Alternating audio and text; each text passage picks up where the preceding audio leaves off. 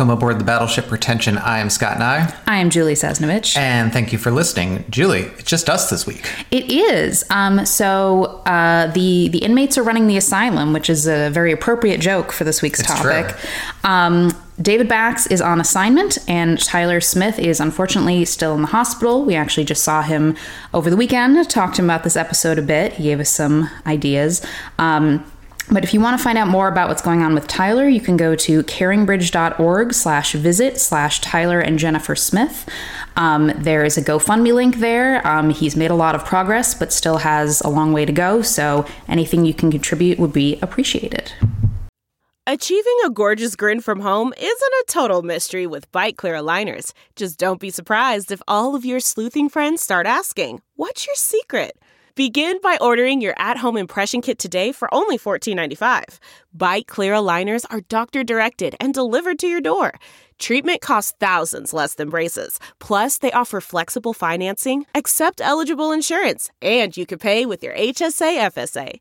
Get 80% off your impression kit when you use code WONDERY at Byte.com. That's BYTE.com. Start your confidence journey today with Byte. And we're back. We didn't really think of the show topic, but that's fine. Let's just dive right in. Let's just dive right in because we got something meaty. Yeah, so this was your idea. This was my idea. So, this episode is movies about therapy and therapists. It doesn't have to be exclusively about them, but just that involves those topics in some way. And like a loose definition, because in looking for, my own therapist over the years, I've never really figured out the difference between like psychiatry, psychologist, I have a whole breakdown. I'm sure you do. I have a whole breakdown. You're much better at this than I am. Thank you for noticing. We are encompassing all of those things. I think the delineation we're drawing is that it has to be some form of talk therapy. Yes. And so no like electroshock or anything. Well, and also like the main problems and main solutions aren't necessarily medical, I guess. Yeah. There has to be like some emotional angle to it, I guess. Right. So I wanted to just dive into the terminology for just a quick second because it can be very confusing, especially now. So in the United States of America, modern day, there's 4 terms that we're kind of going to use a lot that I just want to make sure we establish what they mean now.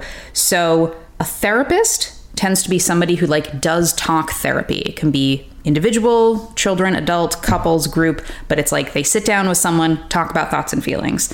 A psychologist can do talk therapy. They also might have more of kind of a academic background. They write papers and books and things, and they tend to have more of a neuroscience background. A psychoanalyst, a little more rare these days, but they do exist. It's the ones that you think of when it's like they're sitting behind you on the couch, you're talking about your dreams, you're talking about the subconscious. And then a psychiatrist now is only somebody who does medication management and kind of like hospital admissions. So maybe like at a mental hospital or people deciding whether to admit you. That's all psychiatrists do now. Now, what's really confusing is that the further you go back in history, the more these things are interchangeable. Yeah. And you only have to go back probably about 50 years for these to all be the same thing. Right. So we will try to use the correct terms whenever possible, but yeah, the further you go back, the more this is all one thing, especially because and we'll get into this a bit, but the idea of Freudian psychoanalysis, there you go. That used to be the only kind of this there was, and then there have since been other kinds. So that's kind of just a free tip if you're looking for mental health care yourself, but know what you're talking about. Yeah, it is very confusing. But yeah, the further back you go, the more it just is the same. So yeah, how did you want to approach this topic? I mean, I guess it kind of came to mind as we're both actively in therapy. We are. As I would recommend most people be at some point. Oh, yeah. You don't have to have any great crisis. It's just great, gives you a better understanding of yourself, the world around you. Yeah, that is a common misconception too, is that people are like, well, you have to be a certain level of fucked up to qualify. And it's like, I assure you, you do not. Yeah. If there's anything in your life you want to make better, therapy may be for you. I did want to before we dive into it, I had previewed this question with you. We've been cramming movies about therapy because immediately after I thought of this topic, I was like, oh God, we haven't seen some of the most obvious ones. So I wanted to ask you if any kind of common themes emerged or patterns you noticed in cramming these movies? I mean, this feels like a slightly leading question that you already have your own answer lined up for. Yes, but I told you about this question. You could have had your own answer. I know, and I didn't. Okay, thinking about it. I mean, there's definitely like a through line I found in a few movies of like people who run into some kind of trouble and are forced to go to therapy by the law as part of the rehabilitation. I found a few examples of like office politics around like psychiatrist facilities, which is always interesting to like. It's always interesting to think of places that are for like a public good that also just have like their own office politics. Yeah, petty drama. Yeah, petty dramas too.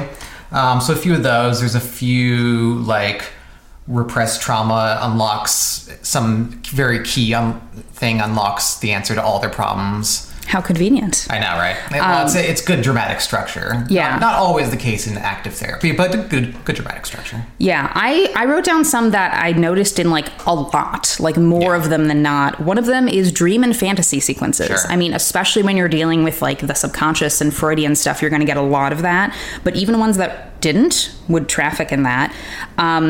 A lot of movies seem to be like kind of self-conscious about the fact that there's a lot of two people sitting in a room and talking. So it would compensate with very like vivid imagery. Interesting. And sometimes that could be like a dream sequence, but there's some will talk about that it's like even somebody recalling something, like just an actual memory, the way it's shot is like very exaggerated because it felt like the filmmaker was almost like, I'm so sorry people are sitting here and talking, here's exciting things. Which for me, I'm like, I could watch two people sit and talk all day. Sure. I'm good. Professional boundaries are a major theme. Lack thereof is like a huge through line. Whether or not the movie thinks that is a good idea or a bad idea is a huge theme. And just generally some really fucked up shit in people's pasts. Hell yeah. So I broke it down into kind of like what I saw are kind of some themes, some sections. I wanted to start with like some of the earliest movies that we could find that tackle this because they have kind of a very different flavor to what comes later. So we were curious. We're like, what is literally the earliest movie we could find to watch that deals with this? The answer, folks, is a 1926 German silent film called Secrets of a Soul. They tried to get Freud to consult on it because he was still alive and he was basically like, fuck off, the movies are horrible. But this movie kind of ruled. Yeah, it's really good. And also, I mean, even without Freud's direct involvement, they're very deferential towards him. I think even like the title screen is like from Freud's great achievements. Well, it's like, they found some of his colleagues who were a little less scrupulous and consulted with them. Yeah. But yeah, this was so this is a G.W. Pabst movie. So this is like the height of German Expressionism. And this is what I'm talking about when I say like vivid imagery and wild dream shit. For sure. And it helps make up for the fact that there's long talking sequences with intertitles. Yeah. So like I can't say this word. Psychoanalysis via intertitles, little rough. Yeah. Little rough. But it's also like, it was impressive because this movie is very close to 100 years old. And a lot of the stuff they're talking about is like still kind of relevant to the field. Sure. But I have to imagine like watching this in 1926, a lot of this stuff people would never have heard of it. Like it hadn't totally hit the mainstream. And like there's like some wild stuff. Like this guy, his main issue is he's like freaked out by knives because he like, there was a murder in his neighborhood and then he's like freaked out by knives and then it like delves into his whole childhood and there's like dream sequences where he's like in hell and like it's pretty cool. Yeah, very cool. We couldn't find much early because like the earlier you go, it starts to be more like psychiatric hospital, but like they're viewing it through a very physical medical lens. Yeah, I mean there is like Cabinet of Dr. Caligari, which, you know, twist takes place in a mental institution. Yeah. And then there's one other we found and didn't watch where it's like someone was like being hypnotized into committing murders or something like that. Yeah, so kind of this stuff that's like circling the idea of like what we know as therapy. There's also weirdly a Fred Astaire and Ginger Rogers movie that I didn't think we'd watched, but you felt rather certain we had. I know I have. Okay, it's called Carefree. Well, if you remember it better than me. I mean, I remember watching it. I don't remember much about it other than, you know, there's the expected collision between that format of the Fred and Ginger movie with something as serious as psychoanalysis. Yeah. Where it's like they can only take it so seriously. But, I mean, they're always good.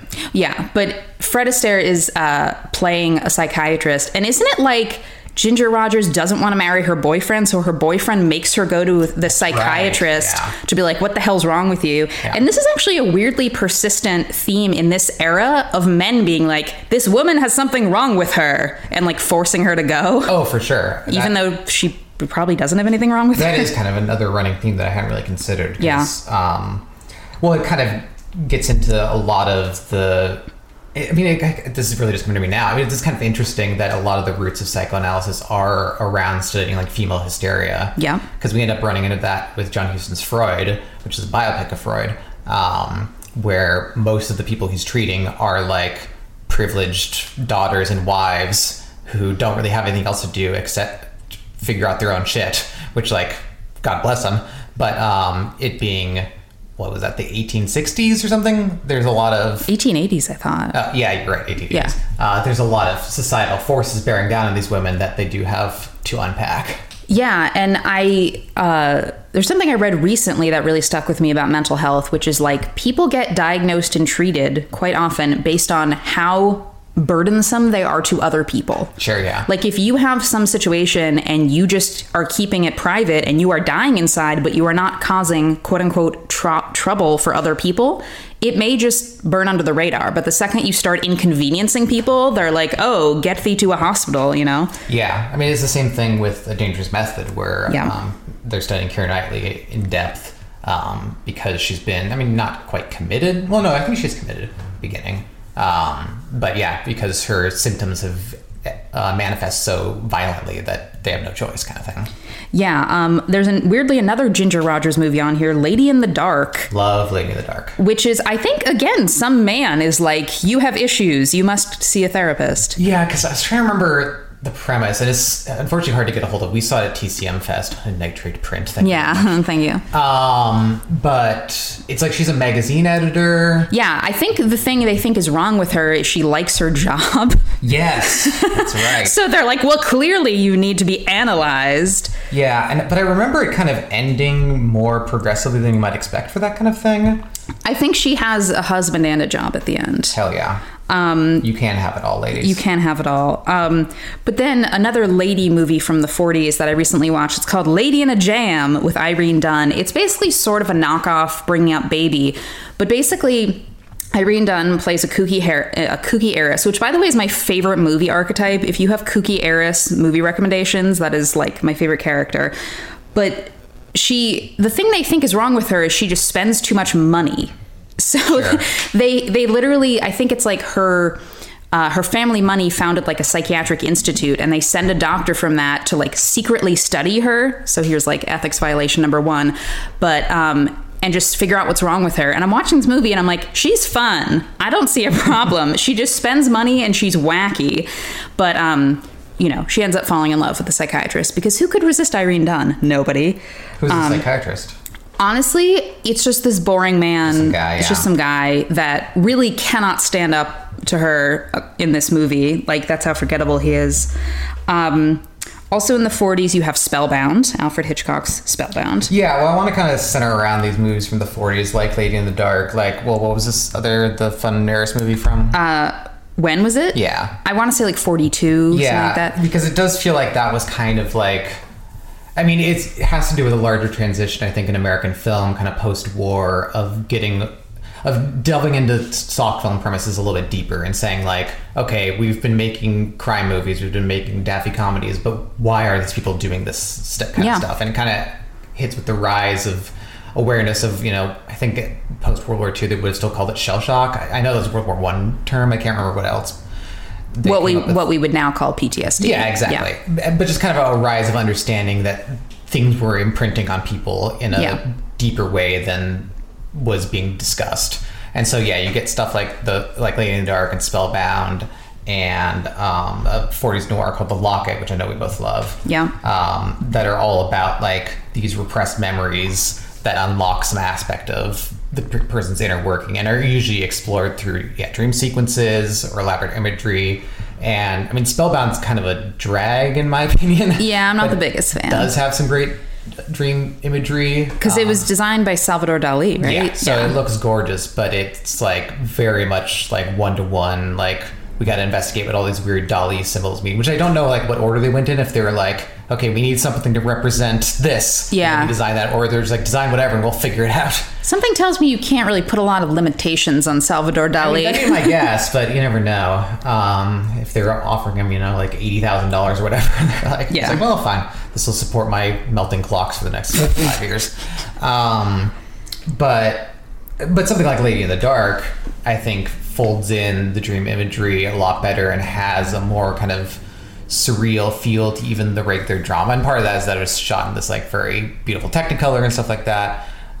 Whereas I feel like, Hitchcock, for all his gifts, at that point, he was still being fairly realistic with how he depicted drama. Sure, but I also don't want to put our 2023 goggles on too tight here. Sure. Like, a lot of this stuff, I would love to know what it was like to watch Spellbound when it came out. Like, there are probably people who saw it melted their minds. Right. Like, this is like wild stuff for the time because like, this idea of like psychoanalysis and all of the stuff was like just starting, like you said, to permeate American culture. And it was very new and hip. And I was having trouble thinking of specific examples, but the more you get into the 50s, the more you have, maybe not as a main plot point, but characters mentioning analysts as like a one-off. Yeah, that was... like an aside. Yeah, that was harder to like research without lexicon for examples. The only one I could think of offhand was Pillow Talk, where Tony Randall... who's like the romantic inferior to Rock Hudson because, how could he be? But he's constantly mentioning his analysts trying to like get him out to do more things and like live life a little bit more. Yeah, but it's interesting because you get to that point and eventually it just becomes a shorthand. Yeah. Like, these earlier movies, they sit you down, they explain it, they really get into it, but eventually it just reached a level in the US where we're like, okay, we know what this is. But I also think like, and again, I wish I was able to think of more examples to back this up, but it does feel like that was mostly attributed to someone like a Tony Randall type character of like somebody who wasn't strong enough to make it on his own, right? Who wasn't like a Rock Hudson who needed his analyst to fall back on. So the problem was, and I couldn't find an example of this, it's just a totally hazy memory, but I feel like I'm thinking of some movie where either like a Jane Mansfield or a Marilyn Monroe is mentioning having an analyst. But I feel like that kind of folds in with their like ditzy blonde persona. Sure. Of like, oh, these women are beautiful, but they don't really have it together because they need their analyst. You don't think it was like trendy at a certain point? I think it was trendy, but I think also, for movies that were reaching a mass audience, you have a mix of like New Yorkers laughing at themselves for needing analysts and Midwesterners laughing at New Yorkers for needing analysts. Like, sure. It was still played as a joke, but one which people were appreciating on different levels. Yeah. Speaking of Marilyn Monroe, in The 7-Year Itch, the Tom Yule's character, he's editing a book by a psychiatrist. That's right. So it's like, he doesn't see a psychiatrist, but that's maybe more evidence of it kind of like entering the mainstream a little bit more, where like that can be a plot point and we're all just like, we know what's going on with that. Yeah. I mean, I have a few from the 50s. There's that great thriller 14 Hours where Richard Basehart is kind of trapped on a ledge and they're all trying to figure out why. And I think... And that's literally, by the way, not metaphorically. Yeah, that's worth pointing out. But I think at one point his psychiatrist comes along and helps lend some perspective on the matter. I don't think they kind of like come out and say it, but there's strong hints it's because he's gay. Yeah. So it kind of just points to, like I was saying, like a larger development of folding in psychology into film plot points.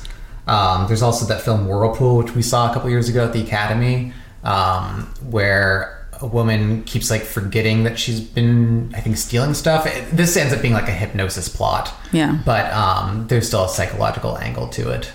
It's really interesting. Shadow on the Wall was one you thought of. Yes. Which has been a while since we saw that, but it's like there's a kid who saw something but kind of repressed it, if I remember. Yeah, so a little girl sees somebody get murdered literally just by seeing the outlines in the shadow.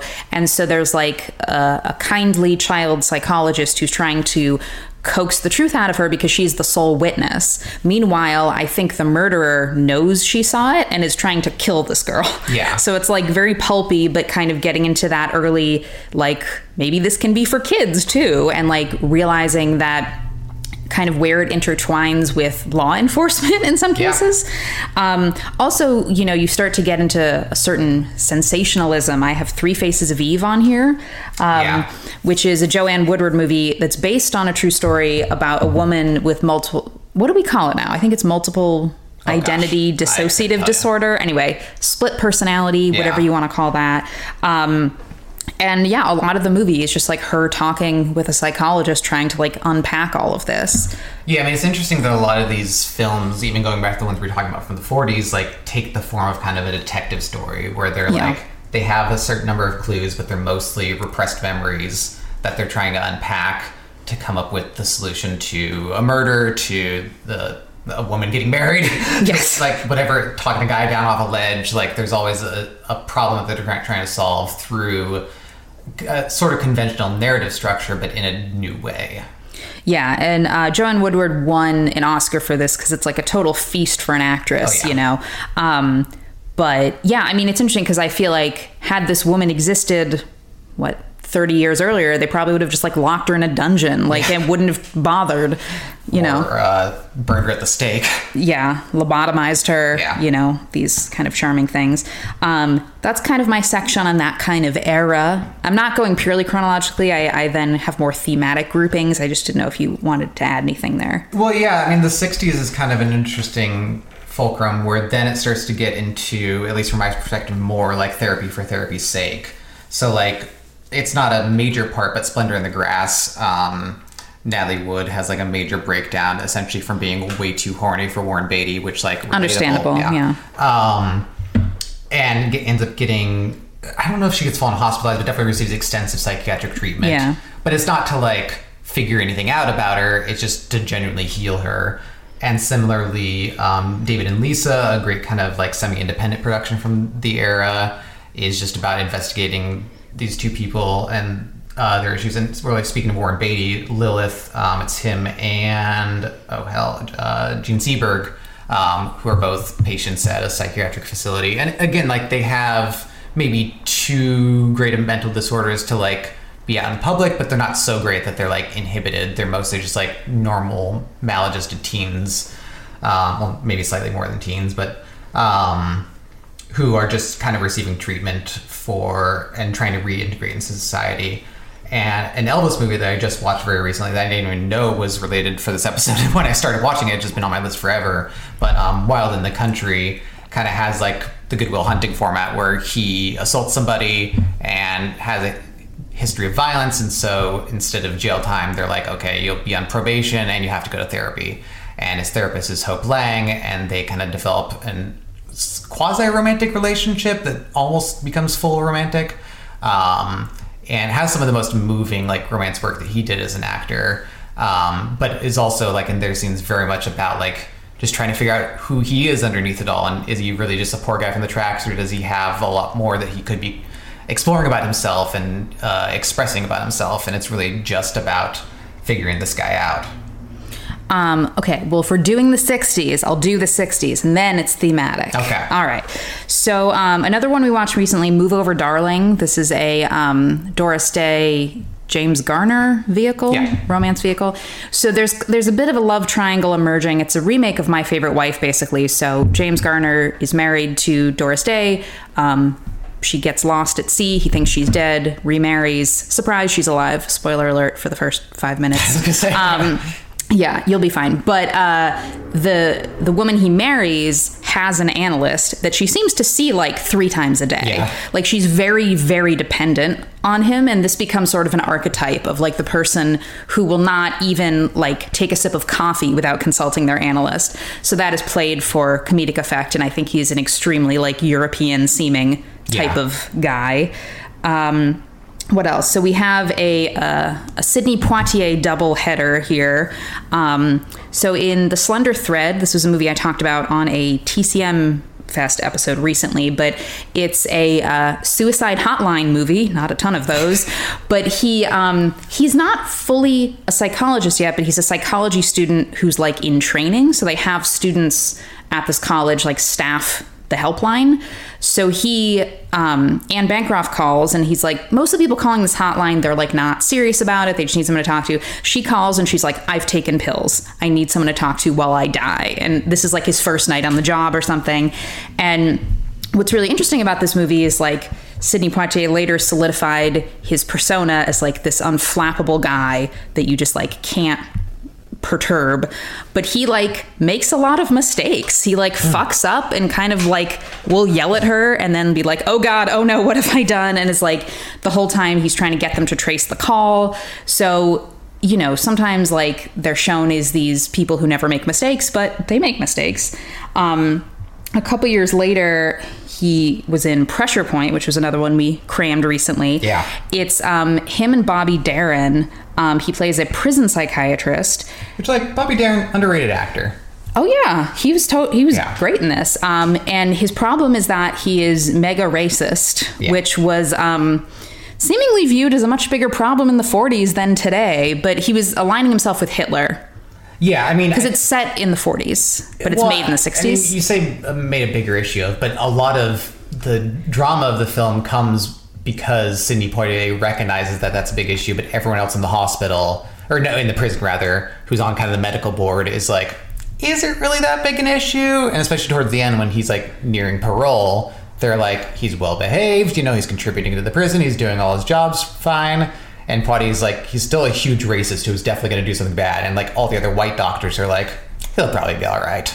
Yeah, but it does kind of raise an interesting question, which is like, is racism like a mental illness? Sure. And I don't know that it arrives at an answer, because it's like, what constitutes somebody being mentally healthy? And again, is it like I said, is it like that they can quote unquote behave themselves and just be a good member of society? Or do we have to dig deeper and kind of carve out all the rot, you know? No, the movie was interesting, but something that kind of bummed me out about it is that it sets it up as we're going to have like the two of them like going at it and have that be the dynamic. But then like half of the movie is just flashbacks of Bobby Darin, and Sidney Poitier just like disappears. Those go on for a bit. There are some cool, they do some really good imagery with memory and stuff in those, where it kind of creates like transition points from one memory to another through what seems like kind of dream imagery. Yeah. But there are a couple long stretches where it's just like, and now he's going to another racist meeting. Yeah. Yeah. But yeah, it was kind of interesting the way they staged some of those in a very like theater type of way, kind of where he's just like black box, walking between stuff.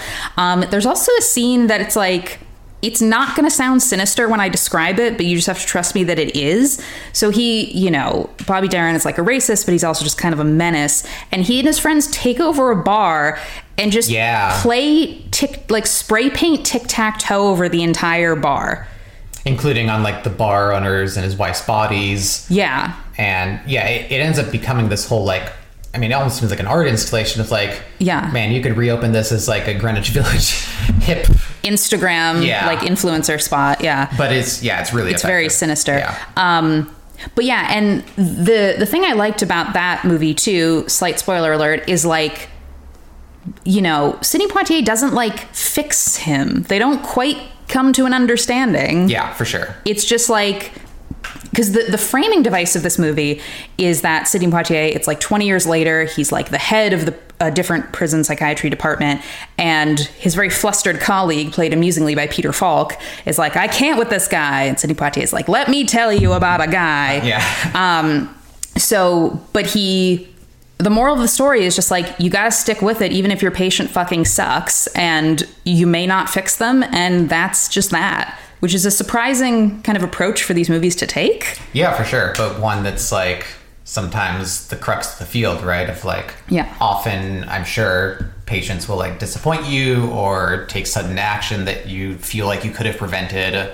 But, you know, there's still other people to help, other ways to help them, and you just got to keep plugging away at it. And maybe like between the era and that theme, that's a good place to talk about Freud in more detail, the John Huston movie. Yeah. So this was also a 60s film that we finally caught up with. Been on my list for a while. It didn't have the best reputation for pretty much since it's been released. And I can understand why. It's definitely like, I mean, it's weird to sell for starters. It's seems to have incorporated a lot of what feels like, in retrospect, the lessons of like the European New Wave. But like, there's stuff in there that's straight out of 8½, even though this was released several months before then. It's like Huston was really acting alongside those filmmakers. And it has like electronic music and like, And it's like, you know, kind of pitched as a biopic, but it's not the kind of great man biopic that a lot of biopics of the era were, or I mean, still are to a degree. It's very much like, you know, it starts out front of like Freud changed the world, and it like aligns him with, I think, Galileo or like some other like massive historical figures of like, these are the people who have charted the history of humanity. Oh yeah, because you have the John Huston narration at the beginning where he's like, there have been 3 developments in human history and this is one of them. We're like, all right, strap in. Yeah, and so you suspect it's just going to be like one amazing discovery after another that he does, but it's really about like how equally fucked up he is, and how many of the methods he's applying to his patients he's also trying to apply to himself, and that the two kind of paths of discovery kind of go alongside one another. And I mean, it's really anchored in large part by Montgomery Clift's performance, which is so good. And apparently Huston cast Clift's, because they had just worked together on The Misfits, and they didn't really get along because Huston's like an old school dramatist, and well, speaking of like, I need my analyst hand at all times, Montgomery Clift always needed that acting teacher on set to like tell him that both of them were making good choices, whereas Huston was like, come on, I'm the director, gay man. But Huston ended up casting him here, 1, because he thought it'd be good for the role, and 2, because he knew Montgomery Clift was a closeted homosexual, and he was like, based on what I read in the commentary track that comes on the Kino disc, it sounded like Huston didn't really have a problem with him being gay. He had a problem with him being closeted. He's like, weird stance to take. I know, but he was like, I think by playing this role, I could really help you kind of come out to the world and be more comfortable in your own skin. Straight savior arc. Kind of, yeah. Okay. And so it's like, I mean, it's interesting too, because Clift then dies, I don't know, 2 years later, something like that. And after that, Huston makes Reflections of Golden Eye, which is very much about a closeted gay man trying to come to terms with himself and reaching kind of a tragic conclusion. So it's definitely like a theme in society that Huston was digesting, and which doesn't come across here in any direct way. I don't recall any like homoeroticism or like kind of wrestling with that, but there is kind of an interiority to it. There's one character that seemed a little queer-coded. Which one? One of the early patients he sees where he starts to maybe get the idea for like the Oedipus complex. Maybe queer-coded, but that's more like overtly like incest-coded, where like in one of the hypnosis sessions he like caresses this mannequin who kind of characterizes as his mother. And so it's dealing with a lot of stuff that for 60s Hollywood film, like they just weren't touching at all. And so you can see why it didn't really land at the time. It also apparently got chopped up in various forms. It was at first written by Jean-Paul Sartre, and he delivered like a 3-hour screenplay. And Huston was like, okay, we needed to cut this down a little bit. And Sartre's like, I'll show you cut down. They delivered like an 8-hour screenplay. And eventually they kind of settled on a 2.5-hour form that the film exists in now, without Sartre's involvement. Although apparently a lot of his writing did kind of influence the general structure of the film. But yeah, I mean, this was to me the big discovery of this little run. Both because I've never been that big a John Huston fan as a director, but this was like so interesting and so well wrought, and yeah, I really hope it becomes a classic at some point. Yeah, and just to add, I really enjoyed it as well, and just to add a couple things to that, you sort of touched on this, but something I enjoyed about it is like a lot of biopics about people who are innovators in a certain field are very like, and then he thought of this all by himself, and then he thought of this all by himself. Whereas this is very much, it shows like the synthesis of ideas. It's like he goes to visit a guy who has this theory, and he's talking to his colleague who's working on this. And it's like, yeah, he was maybe the one who synthesized all of it, but they like call out by name and have extensive like coverage of these other people who were kind of like bubbling up the same stuff around the same time, which you don't always get with a biopic like that. It's wild to like see like the birth of a field. Sure. And him just being like, did I just invent psychology? Like all these moments of just like, you're just figuring it out. You're just making it all up. We're not, you know what I mean? Yeah, but I think that like fluidness of development is like very important to the film. Of like he gets a few things wrong, he makes a few missteps, he treats people I'm saying he like treats his patients. He develops a treatment for his patients that doesn't quite work, and which he would probably not apply a few years later. But that also like opens the film up to I think how Freudian psychology in general would be treated throughout the 20th century. Of like by the time of the 60s, it was like this is the way the mind works, and the film is kind of operating in that register. But because we see him make so many missteps along the way, it kind of opens up to where Freudian psychology would develop over the next 50 years, where it's like, okay, you know, this addresses some aspects of psychology and psychiatry, but doesn't figure out everything. It's one way of approaching it, but it's not the only way. Yeah, it's also interesting in that wild and woolly time how there's zero ethics. There's just zero. Yeah, there's an early scene where there's a woman in a hospital and she's like paralyzed. She's like, I can't feel anything, I can't move anything. And they're like, she's making it up, she's faking it. Montgomery Clift takes a needle and just sticks it in her leg and is like, well, she was faking it. Would she like not be caring about this? And I'm like, y'all, you could just do anything. It's crazy. Well, and those demonstrations they do at the very beginning on the two patients that have like one guy is like paralyzed, another one. Or no, he has a tremor or something. Yeah, I was trying to remember which is which, but like, the woman's paralyzed and the guy can't stop shaking. And then they're just like, we're going to stop those and then reverse them through hypnosis. Yeah, and then they just send them on their way, like they're just switched. And I'm like, okay. Wild and woolly time. So can I move on to my next theme? Yeah.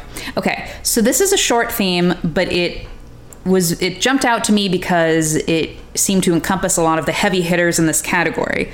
This theme is very specific. It is as follows: no-nonsense male therapists having dramatic breakthroughs with traumatized young men. Okay. So probably the most obvious one here, Good Will Hunting. Yeah. This is kind of like a huge entrant in the genre. I know you rewatched it pretty recently. If you have anything to... Oh, yeah. I mean, I'm always watching and thinking about Good Will Hunting because it rules. And also, I mean, I'm a big Gus Van Sant fan, and it's one of his very best. But the big thing with Gus Van Sant, I find, is that he's very interested in the psychology of kind of like... It might be going too far to say toxic masculinity, but definitely traditional masculine structures of like men not wanting to fully open themselves up and the degree to which that either damages them or slightly saves them. And so what's really moving to me about Good Will Hunting is it's kind of like, even though Robin Williams' character is a bit more like evolved and a bit more open about himself, it's really about two guys who aren't used to divulging full feelings to other people and who kind of arrive at major breakthroughs despite that. I mean, like, the most famous scene of, like, it's not your fault is just a very succinct way of unveiling and digesting, like, whole reams of trauma that I think a less curious film would try to break out into dialogue, but they're like, no, you get two great actors in the room, you give them one simple line, they can have a major breakthrough that kind of says it all. So, I mean, those therapy sessions, I think, work so well, both because you have two actors with great chemistry, but they're operating on a similar tenor of, like, kind of talking around the problem. A lot of their sessions are, like, telling jokes or telling stories about the old neighborhood, and then they only really reach the important shit, like, towards the very end, and then only in real brevity. So it's not kind of this, like, classical psychoanalysis of, like, really breaking down someone's problems. It's, like, it's more indicating towards the modern therapy of, like, if you just talk to somebody long enough and kind of keep emotionally focused, you'll get to the root of what they're going through. Yeah. I mean, if you haven't seen Good Will Hunting yet, like, what's wrong with you? Like, pause, watch it, come back. Well, I think we're fortunately past the point. I think both with that and Titanic, for two other, like, major 1997 films, where, like, they went through a period of being at first, like, completely beloved and then, like, a little bit like, well, those are kind of cheesy and dull or whatever. And especially in the career of Gus Van Sant, people are like, well, then he would turn around and make, like, his big masterpieces, which I'm not, you know, to me, Good Will Hunting maybe isn't as good as Jerry, and I know some people would put Elephant above it. But now, kind of analyzing the whole of his career to date, Good Will Hunting is right in line with all of those, just in a different way. And what's interesting about Van Sant's approach to it is he just liked the script, liked the guys, and was like, I'm not sure if I can do this, but I'm willing to give it a shot. So in a way, it's just as experimental as anything else he did. Yeah. I realize now I maybe should have mentioned this one first because it came earlier, but it doesn't matter. Okay. Something that's very much in that same vein and arguably maybe laid a bit of a, create a bit of a prototype for Good Will Hunting is Ordinary People. Yeah, big time. Ordinary People is the Best Picture winner from 1980. It's directed by Robert Redford. My introduction to this movie was very bizarre because when I was in high school, we had this program for some upperclassmen every year would go to a day of training and then do a presentation for underclassmen about depression, how to identify it in yourself and your friends and what to do.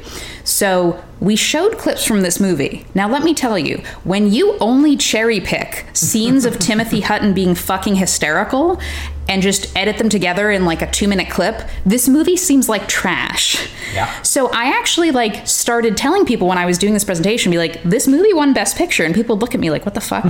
So I didn't actually sit down and watch it in its entirety until a couple years ago, right? A few years ago at this point. Yeah. And I was blown away by it. It totally plays. It totally holds up. So Timothy Hutton, I think he won an Oscar. Oh gosh, I don't remember. This is look-upable, but he won an Oscar. So it's a family. He's the kid. He's a teenager. Donald Sutherland is his dad. Mary Tyler Moore is his mom. And then he has a younger brother. Older? He has a brother. It's not important. He has a brother who died in an accident, and he thinks it's maybe his fault. So this has obviously torn the family apart. And I think there have been older. Okay. So I think there have maybe been he's had suicide attempts. So they send him to a therapist that's very much in this no nonsense, unconventional mold, played by Judd Hirsch, who is phenomenal.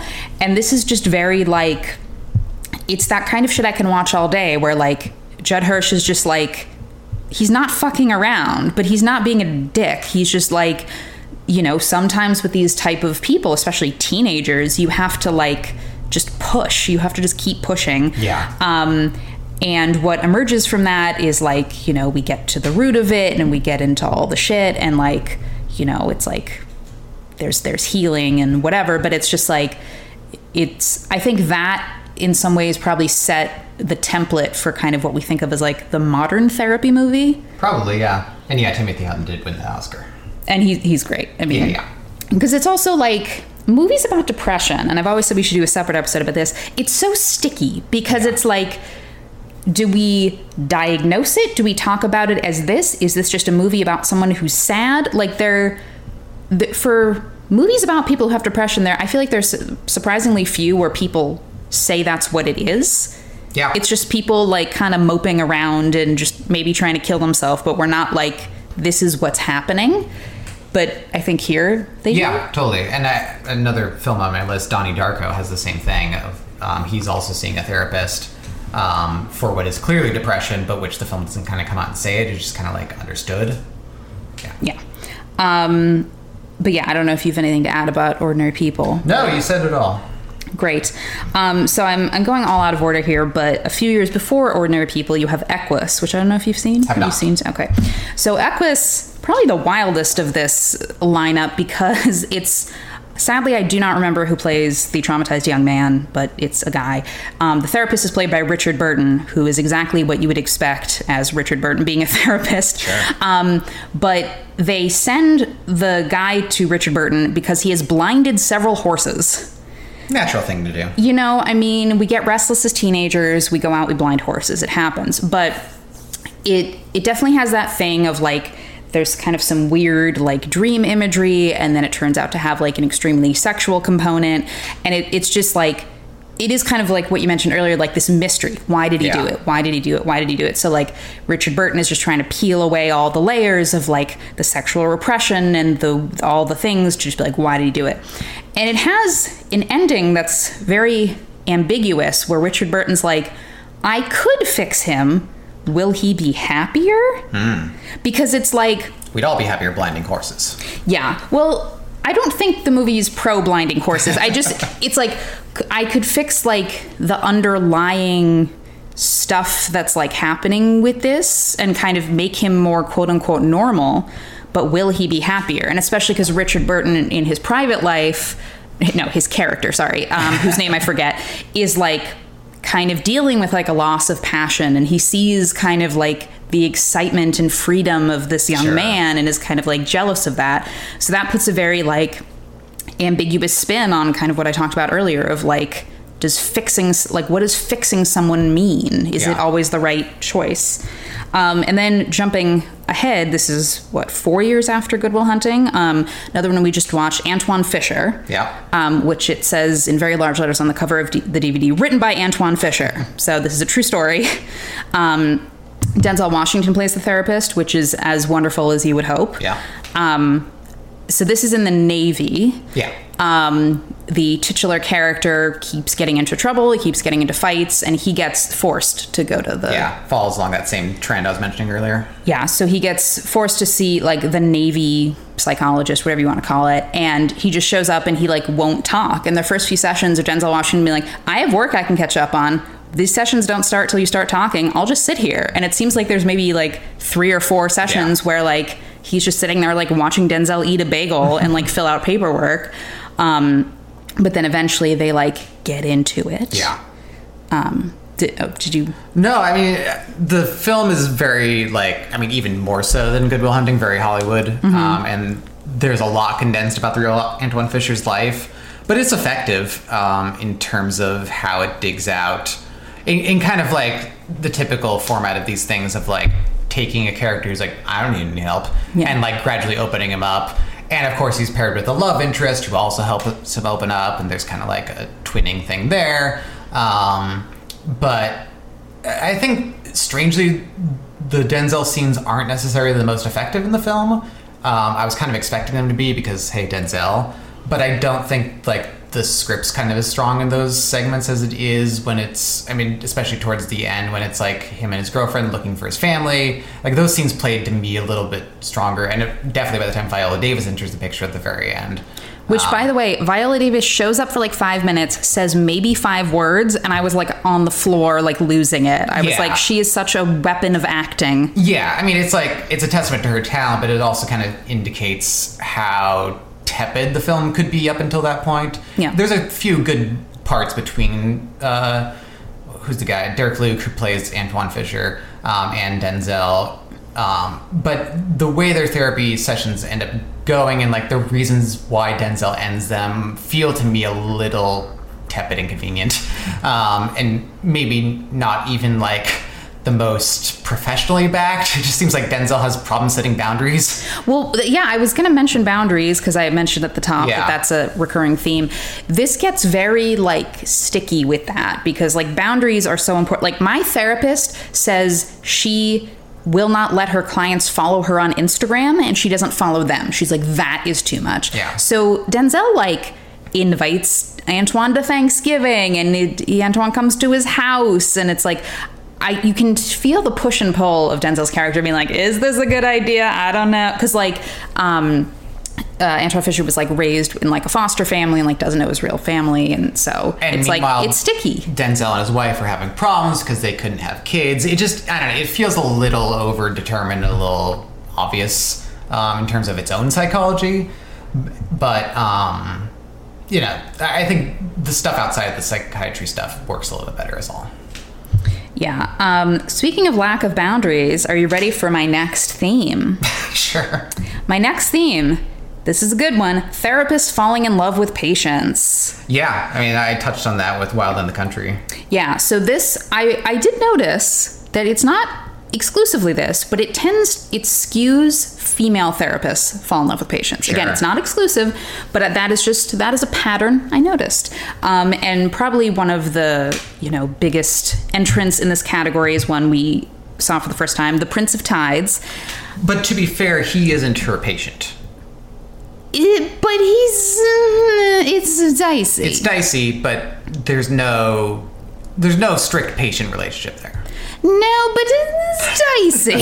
So basically, for context, this is a 90s movie directed by and starring Barbra Streisand, Queen icon, and Nick Nolte. So Nick Nolte's sister is Barbra Streisand's patient, and she commits suicide. No, she attempts. She attempts suicide, that's it. And Barbra Streisand is like, I'm trying to like figure out her past, but like her memories are blocked. And so like... This is the most committed therapist you've ever met in your life. Yes. So she brings in the brother, played by Nick Nolte, to be like, hey, can you explain the childhood? And like, we can figure out what's going on. And I thought this would be like a patient she'd been seeing for years. She's like, I've only been seeing her a couple of months and I really don't understand her. So I need to commit several hours a week to understanding the person unpaid. Yeah, someone's got to be paying her, right? I wouldn't bet on it. He's out of a job. Yeah. She's in a hospital. Well, I mean... Well, she's married to a famous guy. She's fine. Sure. Anyway, but like, so yeah, okay, technically not her. But then like they start getting into his shit. No, I know. Anyway, the point is they fall in love. This is one where like, you know, very fucked up shit is in his past. Yeah. Extremely, extremely fucked up shit. Maybe too fucked up for what the film can handle. Maybe too fucked up, honestly. It's bad, but yeah, I mean, it's kind of like exploring that thing of like, the therapist herself is not doing great, and like her marriage is a little fucked up, and she's become kind of distant from a lot of people in her life. And so like Nick Nolte comes along and reignites her spark, and that's so convenient. I'm not sure I like totally bought their romance, mostly because I don't totally understand 90s Nick Nolte being a sex symbol, but maybe that's just me. I sometimes don't totally understand 90s Nick Nolte. Just like, yeah. He has the most garbled voice. Where well, I guess I'm falling in love with you. I don't know. But I've got this wife of kids. And he's also doing a southern accent the whole time, which further kind of garbles his speech. So yeah, I'm with you there. I mean, they have like a very sweet kind of like getaway scene at one point. Yeah. Not like they're like bank robbers, but like getting away to the beach or whatever. I think you were a little hotter on this movie than I was in general. It did. Though. I should say it worked for me on the whole because I love Barbara, and like, you know, there's very... You know, he's from this Southern family that's treating the idea of a New York Jewish therapist with a lot of like mistrust. And he, you know, him just being like, I'm a man, I don't need therapy, and having her break down the barriers. Like, I eat that shit up, especially when it's Barbara. Sure. I did feel, and I think this was my note after we saw it, that it kind of sidelines the Nick Nolte's sister, which is like supposedly the reason for bringing everyone together. And it's just like, she's better because we forgot about her and now she has to be. And so like it does like kind of get into the business of psychiatry through him, but kind of in a sideways way, but not actually like the main person who needed to be healed. So yeah, I mean, it's a good movie. It's worth seeing, and I think people kind of shat on it when Criterion picked it up, but I think it's worth including. Yeah, and like the cinematography is beautiful, and like the music's great. It's just like it's a picture. It's a picture. It's a picture. So then, kind of, we touched on earlier. We had like prison psychiatrist, Navy psychiatrist. Well, wait, are we still in the therapist falling in love with? Okay, great. Because I have a few that you haven't seen in this regard, so I just want to make sure. Yeah, we're there. Great. We're there. But I have one, a police psychologist, Basic Instinct. Yeah. So this is... falling in love with might be... Well, no, you're right. It does. I'm counting like having a romantic or sexual relationship. I'm not like parsing the minutia of how much in love they are, you know.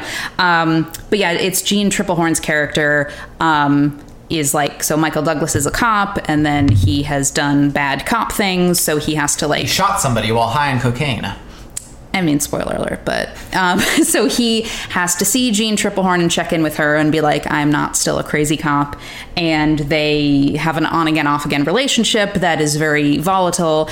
And it's just like, this is one where because she's a side character, it definitely like paints her as being kind of like, it's just like this very like, well, who wouldn't fall in love with Michael Douglas, even if there's professional boundaries you allegedly have to adhere to? Like, it just felt a little like... Yeah, but then we find, I mean, to the real spoiler alert territory, we do find out that she had a past dealing with her own kind of obsession and obsessive issues. So there is, I think, a psychological foundation to where she's coming from. And I think Jean Tripplehorn's performance is so good that she kind of lends some nuance of like, she's clearly very torn about how she feels about him and very torn about how to approach how she feels about him. Yeah. And it's just one of many aspects of that film. It's way more nuanced than it seems, I guess. Sure. And that's simply a side plot of all the crazy shit going on in Basic Instinct, which I know you'll take any opportunity to plug. So if you have anything else to say about it. No, I feel like I literally just talked about Basic Instinct like on one of the recent episodes of the show. So it's always front of mind. Another like kooky little movie that I enjoyed, Side Effects. I couldn't remember much about the details of the plot. So I did a wiki deep dive. Basically, without spoiling too much, like Catherine Zeta-Jones plays the psychiatrist, and this is leaning a little bit more on the, I think she's maybe a talk therapist and does medication. It's kind of like a both. Yeah, I mean, because the title is definitely like pertinent to the plot of the film. Yeah. So Rooney Mara's the patient, and they have a relationship. It's kind of a later reveal in the movie, but it's sort of like they're trying to scam people, and it's all very sordid in a fun way. Yeah. Yeah. Do you like that movie? I remember really liking it. Yeah. I'd kind of like to see it again. Yeah. Because I haven't seen it since it came out 10 years ago. But I remember really liking it at the time. And I don't even remember if they might have even been in love before. I don't remember the exact timeline. No, I think they maybe because they maybe didn't know each other before anyway. I got Walking and Talking is another one. The Nicole Holofcener movie. So Anne Heche, R.I.P., plays a therapist who's like, I don't know if it actually materializes into anything, but she's like feels herself falling in love with the male patient. Does it materialize into anything? I don't remember. Okay. I don't think it goes very far. I don't think it becomes like the point of the movie. It's just like, Well, it's in that very Nicole Holofcener way of like, we're kind of doing this thing. Are we really? What else is going on? I mean, You Hurt My Feelings came to mind too as another psychiatry movie because Julia Louis-Dreyfus's husband is a psychiatrist who also is like having some career issues, but doesn't really like make any major changes to his life. He's just like kind of becomes a better therapist. Yeah. I was going to bring that up later. Okay. But yeah, I don't super remember Walking and Talking, but I remember liking it. Yeah. Recommend. The Departed. Yep. Vera Farmiga plays a therapist who falls in love with Leonardo DiCaprio, which, understandable. Yeah. Unprofessional, but understandable. And it's funny, when I was making this list, I started to be like, why is this mostly female? I mean, does it just, I don't know, do people think that women would be easier to cave on matters of the heart with this? Or I think so. Well, I do have a few examples of men falling in the same. As do I, but I think it's because of social stereotypes of men not opening up as much, and so you get a lot of scenarios of kind of tough, reserved guys who finally open up to these women, and the women are so moved by that they fall in love with them. It's it's very gendered and a little misogynist, but I think that's why it tends to resonate. Is it because it relies on a cultural stereotype that happens in a lot of straight relationships already, of women dating, marrying men who have some set of issues, but because of their love, they open up to their partners in ways they hadn't with anyone before, and so it becomes a dramatic structure on which you can lay all that in. Yeah, it is kind of funny with some of these though, because you're I'm like, girl, this cannot possibly be the first attractive male patient you've had who opened up his soul to you. If you can't handle this as an occupational hazard. Hey, maybe they're bedding all of them. We don't know their past. That's true. That is true. I'm struggling to remember exactly which movie this happens in, but Harley Quinn across assorted media starts as the Joker's therapist, right? Yeah. I think it's Suicide Squad. It's the first one where this is depicted of how this happens. It might be. I mean, it's mainly from the comics and cartoons, but I'm sure. Yeah, they had to have at least touched on it. I think they do because they show it, and it's she was his therapist, and then she jumps in the vat of crazy acid for him, which I'm like, girl, we got to talk about boundaries, for real, because it's I mean, it makes her dumb, right? I mean, it makes her crazy. I can't remember how much this is dissected in the movies, but in various depictions of Harley Quinn, it's definitely understood that she's still just as smart as she used to be. Okay. She just wields it in a different way. Just has impaired judgment. Yeah, I guess so. So yeah, the ultimate love sacrifice is jumping in the crazy acid. Sure. 50-50. What is everyone? Joseph Gordon-Levitt, cancer movie. Yeah. He starts seeing, I think she's not a full therapist. I think she's like a student. But it's Anna Kendrick, I believe. And he starts seeing her. I enjoyed that movie. Yeah, same here. I think it's an because it's based on a true story. It's about the writer who got, I believe, a rare form of spine cancer. Yeah. And a movie about somebody just getting sick, it's sometimes like, okay, well, you need something else going on. You can't just watch them like suffer in a hospital bed. And the thing going on is like, he's in denial. He's not really like addressing the gravity of the situation. He's not really engaging with it with his loved ones, and he's just cutting himself off. And so the movie, his arc is not about like just beating cancer, spoiler alert, he does, but it's about like opening himself up, and like the therapist is part of that, which again, I'm like, girl, you're not even a full therapist yet and you're falling in love with the patients. Like, your career, I don't know, man. Yeah. But that, I don't even know if they like consummate it. I think it's just like maybe a little flirty, and there's an implication that it sort of turns into something. I can't not remember. Because I mean, he's like sick as a dog most of the movie. But yeah, I think the implication is that it sort of starts something. I definitely remember that being at least implied. Yeah. I think that was all the female ones I had, if you have any. Sort of. So there's a 2019 French film by recent... Oh god, my laptop's falling asleep. It's back. Okay, we're good. By recent Palme d'Or winner... God, why can't I remember her name? Justine Triet. Yeah. She did this movie called Sybil a couple years ago. That's a really good depiction of these kind of like boundary issues. And it's not love exactly, but it's not that. So basically, Virginie Efira plays titular Sybil, who is a therapist and who is taking a step back from her practice in order to become a novelist. As she's like reducing her patient load, she gets a call one night from this woman in extreme distress, played by Adele Exarchopoulos, who is an actress who fell in love with the leading actor on the movie she's working on and is now pregnant by him. And also the leading actor is in a more long-term stable relationship with the director of that movie.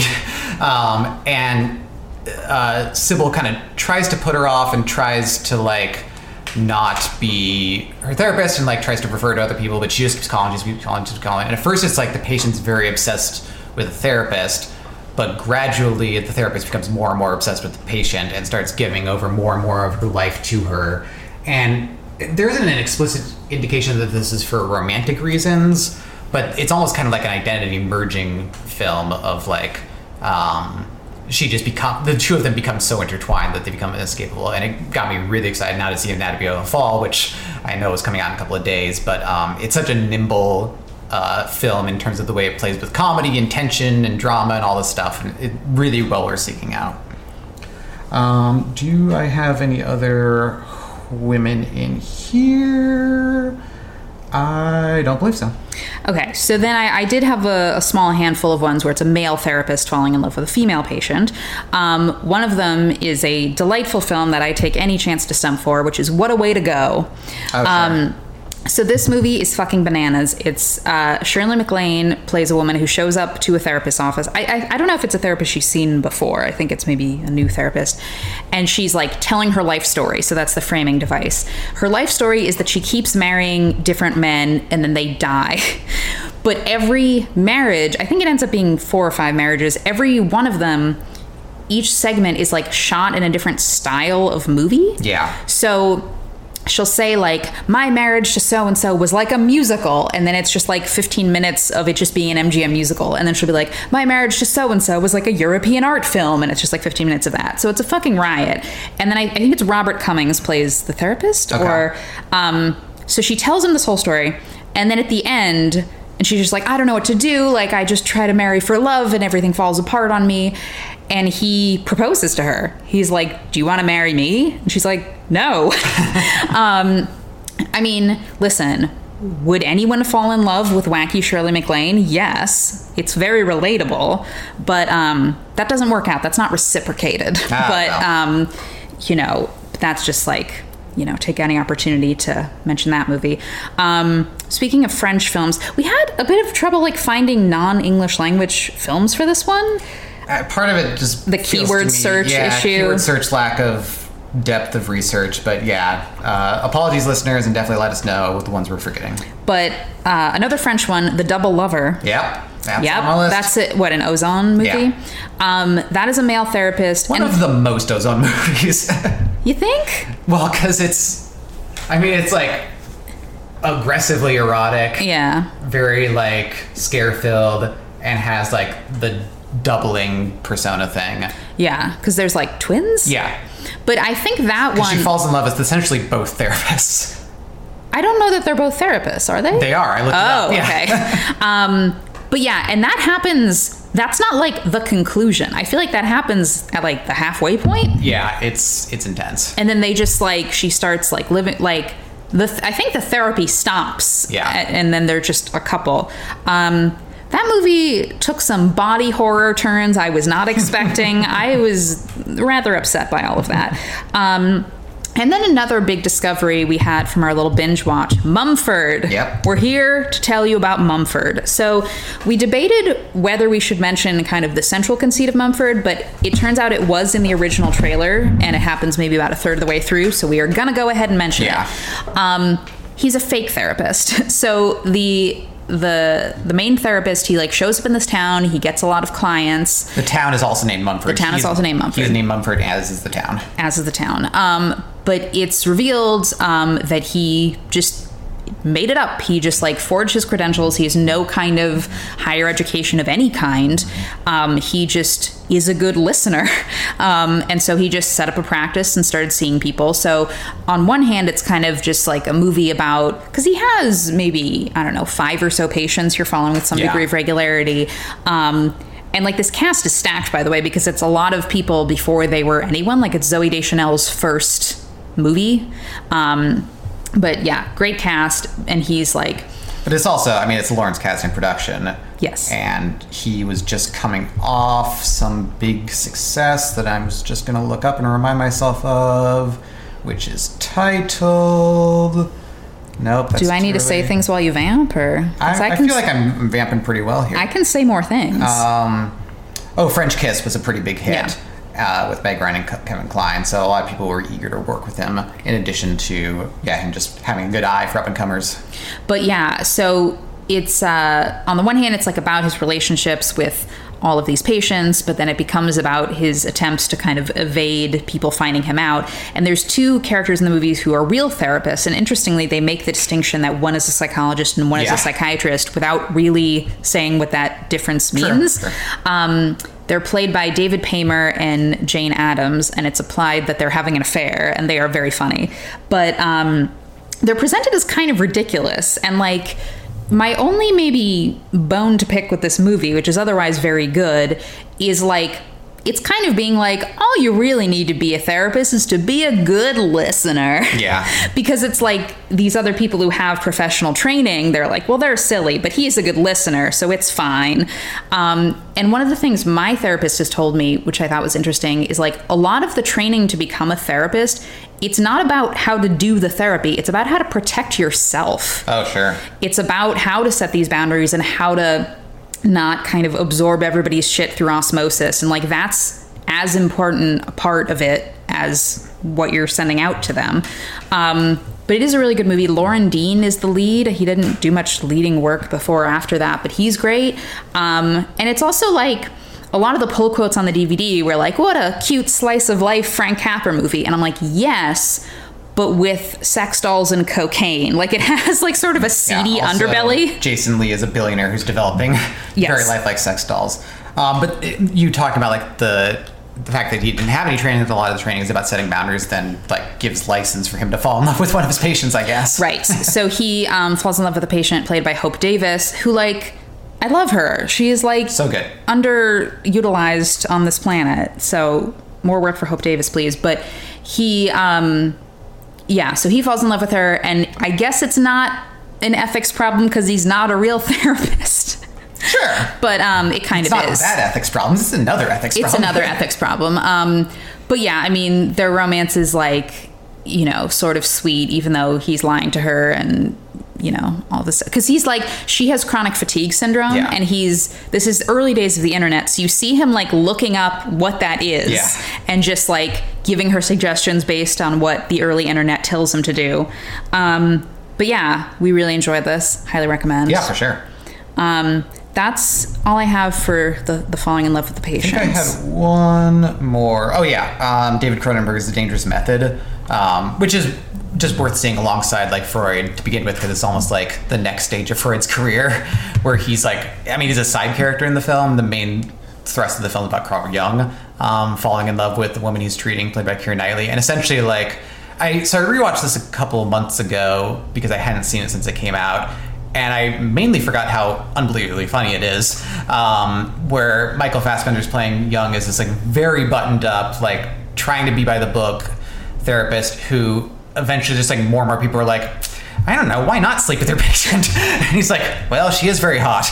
And so eventually he and Keira Knightley like start up a very like S&M kind of sexual relationship that ends up kind of imprinting too greatly on him and like starts to make him unravel, but in a very quiet way. I think a lot of people's confusion about the film at the time was that it was a Cronenberg film where like it isn't insane, I guess. Yeah. You know, Keira Knightley is doing very aggressive physical work at the beginning, but that even becomes more and more restrained as the film goes on and she starts to heal. But it's so much about like, I mean, a key David Cronenberg theme of like horniness will drive you crazy, of like it just keeps making Jung more and more miserable, even though he's theoretically more and more liberated. So it's kind of an interesting twist on the supposed point of psychoanalysis. Right on. So then I have, I just briefly wanted to touch on group therapy before I kind of enter the vast miscellany. Oh, I've got the best group therapy film that I know you haven't seen, but have at it. You introduced the topic. Okay. This is like, mine will be like the hypothesis of it, I think is the right word. I don't know what that word means. Okay, so I just have a couple that I just wanted to shout out, and we were like debating whether to even include this, but there's only a couple, so it's fine. One of them is Rabbit Hole. Mm-hmm. This is, I think, kind of an underrated movie. I think it's pretty good. I know, it doesn't really seem to have stuck around, even though it got a lot of, like... Didn't Nicole Kidman get nominated for actress? I was trying to remember if she made it to the Oscars. But I'm just, the point is it got, like, a lot of good notes at the time. Yeah. Everybody loved it, but then it just kind of came and went. I think it's based on a play, and it's about... Nicole Kidman and Aaron Eckhart play a couple whose son died. He was like killed by a drunk driver or something. And it's basically about grief. I mean, it's a low concept movie. It's just them coming to terms with grief and working through it. So there are some interesting scenes where they attend group therapy, some kind of grief group. And what's interesting about these is that Aaron Eckhart's character is like into it. He's like giving it the college try. He's like trying to have the group therapy experience. Nicole Kidman not feeling it. Yeah. So she just ends up like subverting it and kind of like insulting everybody at the group therapy sessions, which is like, we all process grief differently, but you know, that can be an interesting thing. I was having trouble finding couples therapy movies. As was I. I don't have many. I don't know why that is. I think it's a very ripe topic. I mean, I feel like there's a lot of them from TV, maybe just because the longer format allows you to kind of dive deeper with it. Sure. But anyway, it's just interesting, like, you know, just this idea that obviously grief hits people in different ways and that they're experiencing it in very different ways. But like group therapy is like by definition a group experience. And it's like, if you're not both on board, it's not going to work. Yeah, totally. Well, it's funny, and we can get into this as a separate topic, but now that I'm thinking about all the marriage counseling movies I saw are like kind of poking fun at it. They're not really like a lot of these films we've been talking about are like really investing in the process and like showing all the good results that come from it. I can't think of one marriage counseling movie that's like, and then they save their marriage through the counseling. Yeah. And then we didn't get too much into documentaries just because, frankly, neither of us watch a ton of them, but I did want to take the chance to plug an astounding documentary from a few years ago called The Work, which is, I don't remember where this prison is, but it's a prison that once a year they have like a open therapy group where it's a combination of the prisoners, and then it's all men, and then like men from just the world who just like come together and do group therapy for a weekend. It's like unbelievable. Like, it's just one of those documentaries where like... It's Folsom Prison. Oh, Folsom. Okay. I don't think there's like talking heads or anything. It's literally just the camera plunks down. Yeah. And you just watch group therapy. And like, I was like sobbing by the end. Like, this movie is like, even if you're not a documentary person, if you just like want to watch men and get into their shit, it's like... And what I also liked about that movie too is like, there are people in these groups who like have very different degrees of shit happening. You know, like there are people who are in prison for life and they're suicidal. There are people who, you know, they're out of prison, their life's pretty good, but they don't have a great relationship with their dad. But like, everything is given equal consideration. Yeah. It's not like a contest. It's just like, you're here, you're valid, we're going to take all of this equally seriously. And it's just very moving and wonderful. Totally. Is that the end of your group therapy list? That's really all I could muster. Right. Well, I guess... Oh, no, I'll mention it later. Okay. Yeah. The main one I wanted to get to was the insane 1990s erotic thriller Color of Night, starring Bruce Willis. So, in this movie, Bruce Willis plays a psychiatrist who, at the beginning of the movie, is in session with a patient who commits suicide right in front of him. She jumps out a window. And he is so traumatized by this that he can no longer see the color red. And then he essentially like quits his practice. He goes back. I don't know if he's like going back home, but he's moving to a smaller town where a colleague of his is doing like group therapy. And Bruce Willis attends like one of the sessions just to kind of like get out of the house, try to feel something again kind of thing. And starts to get to know the patients. And then like that night or the next day or something, his friend is killed. And so Bruce Willis has to take over the group therapy from his friend because all the patients are like, we trust you, even though we've known you for a day or whatever. You know, it's kind of a movie leap and logic thing. Yeah. And I can't remember how, but somehow Bruce Willis just figures out that the killer must be one of the people in the group. And so the film is about him trying to figure out who of this group is likely to have killed the doctor, while also trying to treat them at the same time because he doesn't want to treat them all like a murderer. He still wants them to get better. And then there's very erotic sex. It's a crazy, crazy movie, and one that got really maligned at the time, but which I was really wrapped up in and thought was super cool. Yeah, I was about to ask if you didn't say, I'm like, so you like it? Yeah. Like I was Oh like, yeah, no, I definitely liked it. It's wild shit. And there's the Kino Blu-ray comes with a longer director's cut that I've not seen. I only watched the theatrical cut that was on the Criterion channel, but I'm very eager to check out the longer cut.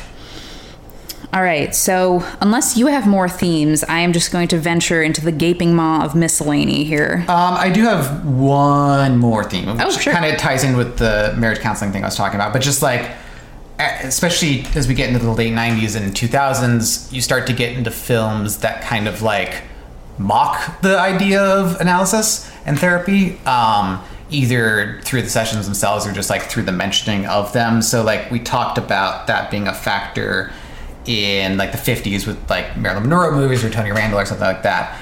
But like I wouldn't say the Royal Tenenbaums like takes Bill Murray's character all that seriously until like I think he has like a little twist at the end where like he ends up helping some people out, but it's kind of just like this idea of his patient, I can't remember the patient's name, but he's just like constantly keeping this kid in therapy, essentially with like no real path towards him getting better. It's just like a constant source of study for him. And similarly, well, speaking of the marriage counseling thing, Synecdoche, New York, there's like, it starts out as kind of marriage counseling for Philip Seymour Hoffman and Catherine Keener, with actually Hope Davis plays their therapist. But even those early sessions are very much like, what's this woman really going to do for them? She's just like asking a lot of banal questions. And there's that great part I always think of where Catherine Keener's like, sometimes I just wish she were dead, so then I'd have an excuse to start over guilt-free. And Hope Davis is like, how does that make you feel? And he's like, well, awful, obviously. And then like by the time Catherine Keener like jets off to Berlin, it's just him and Hope Davis. She's like constantly trying to get him to buy her book, as like that'll be like the whole of their therapy. Oh yeah, not quite mocking it, but Mr. and Mrs. Smith, the Brad Pitt Angelina Jolie movie, starts out with them in marriage counseling, and they have like all these problems. They're secretly, you know, world-class assassins and spies, but they end up just solving their problems by like killing people together. And then like the kind of wraparound thing at the end is they're back in marriage counseling. They're like, we're doing great now. So like the indication is that the counseling wasn't really doing them any good. It was just like they had to work on their own shit separately. And then there are a few other films that similarly like kind of take a distance approach from therapy. One from the 60s that we didn't mention was Three on a Couch. The Jerry Lewis and who's the therapist? I swear I just had that movie up. Do you not remember watching this movie? I watched this movie? Yeah, we watched it together. Oh wait, with oh my god. Janet Leigh. Yeah, I was like Psycho Lady. Psycho Lady. Yeah, so she plays a therapist who Jerry Lewis is trying to marry, but she's so wrapped up in her patients, and of course it's the 60s, so she would have to give up her practice. So Jerry Lewis's solution to this is that he suspects that all the women are just in therapy because they're just lonely, and so he just starts dating all of them as alter egos. As alter egos, yeah, because it's Jerry Lewis. Oh, I forgot this one. This is a good one. So that's, I mean, it gets to be a little stranger than that, but it's also directed by Lewis, and kind of like there was a point in his career in this time where like he was half trying to make Jerry Lewis movies and also half trying to transition and making like kind of regular comedies. Most especially see this in Boeing Boeing, where he just plays like a guy, and this is kind of like half and half of like he still gets to do all his wacky Jerry Lewis personas, but then like the main character he plays is just a guy who wants to marry his girlfriend, even though he's going about it in like the most insane way. Classic Lewis. Yeah. And I would also say too, I mean, you touched on this earlier, and I know you've rewatched it more recently than me, but doesn't Donnie Darko take kind of a distanced approach to therapy? It does and it doesn't. Okay. Because the film is kind of assuming his perspective on things, and he's like not all that invested in it and is a little dismissive of it. There's that sense of it too, but I can't remember the woman who plays his therapist, but she... Catherine Ross. Sure.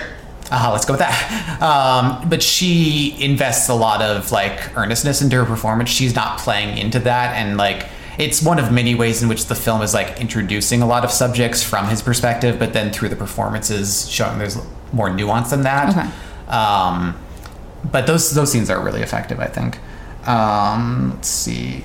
Another Jerry Lewis movie that I meant to look up the plot specifics of, but Cracking Up from the 80s. Is similarly about a guy. This time he's playing the guy in therapy, but isn't being all that well served by his therapist. And I just remember there's one scene where like either he starts tearing apart the therapist's office or it just starts coming apart around him. And it's just very much like a kind of satire of kind of 80s therapy culture of just like figuring out the answer to everyone's problems.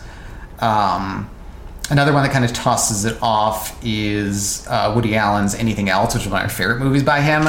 But Jason Biggs plays this guy whose life is just kind of like unraveling in front of him, especially his girlfriend, played by Christina Ricci, is just like getting more and more distance from him, and mainly because her therapist keeps telling her that the relationship is no good for her, and Jason Biggs like feels like he has no ability to counter that in any way, and eventually of course she runs off with her therapist, and just is revealed that like the reason he was trying to undermine the relationship is so he can deal with Christina Ricci.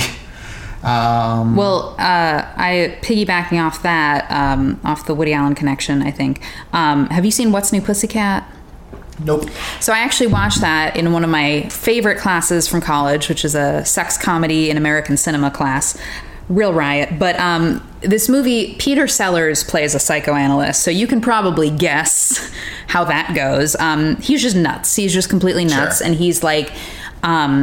weirdly, Peter O'Toole is the lead, playing sort of a normal guy, but like it's a sex farce. So it's very like Peter Sellers' character is just completely insane. He's running these group therapy sessions sort of just like horny people who are insane. And it's just kind of, it's like a bedroom door slamming farce, but it's, you know, it's kind of at that point in the 60s where it's like, okay, we all know what this is. We can kind of like use it for a comedic premise because we all understand. Totally. I just remember the other marriage counseling specific one that I was trying to think of, which was Michael Bay's Ambulance.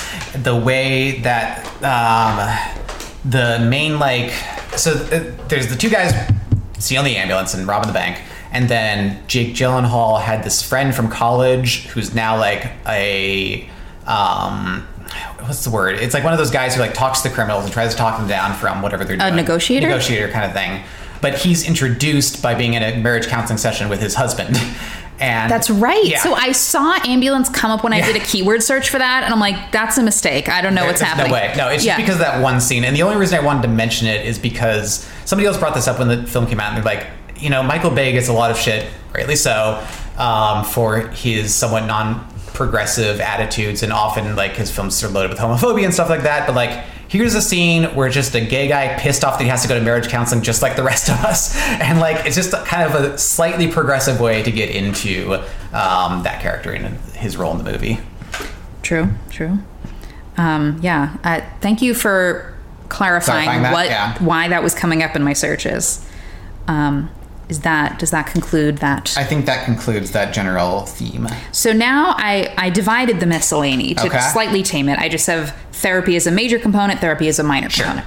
So as a major component, another new discovery for us, one of the first ones I thought of when I had the idea for this episode, we just watched What About Bob for the first time. Well, I had seen it when I was sorry. as a child, but I did not remember any of it and forgot how dark it was. Yeah, so what a damn treat. Yeah. We loved it. It's, for those who don't know, it's a movie about boundaries. It's basically Richard Dreyfuss plays a therapist. Bill Murray plays the titular Bob. They have one session and then... or no, a consultation even. Yeah. And then Dreyfuss is like, I'm going on vacation for a month, bye. And Bill Murray's like, no, but you're going to save me. So he follows him on vacation and like infiltrates his life. What's crazy about this movie is that it is a comedy, but it has the structure of a horror movie. Yeah. Basically. Because like the thing about Richard Dreyfuss's character is that he is in the right the whole time. Like he has the moral high ground. He is insisting on there being a patient-doctor boundary. And no one else agrees with him because Bob wins over his family. Yeah. He wins over the town that they're vacationing in. And like, he just keeps like inserting himself more and more into his life while Richard Dreyfuss goes insane. And like really right up till the very end, it's like basically the format of Rosemary's Baby, like structurally. I guess. I don't know if I'd go that far to quite make that a combination, but sure. But just like there's a situation that's clearly very wrong and everyone is telling the doctor that it's fine. Sure. So that's just like how it felt to me. So it's like hilarious, but also almost a little like anxiety inducing. Sure.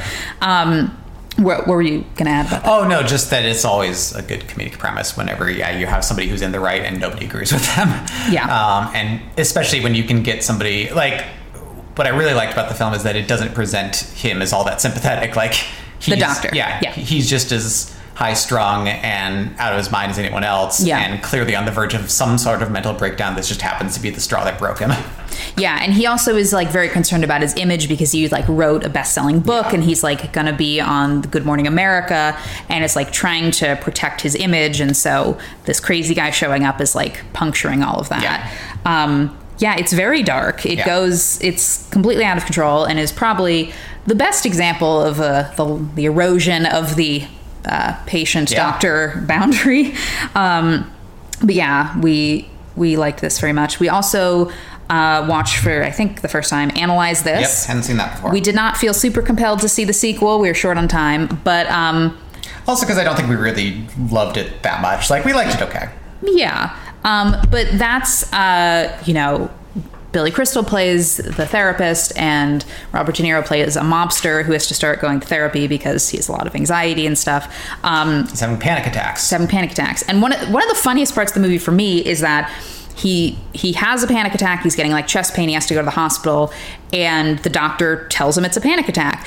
And he keeps insisting it's a heart attack. Yeah. And it's just like, this is how much men don't want to go to therapy, that they would rather their heart be falling apart. Yeah. And he's so mad that he beats up the doctor till like the doctor is like, okay, it's a heart attack. Like the degree, and just like the fact that he absolutely does not want to go to therapy.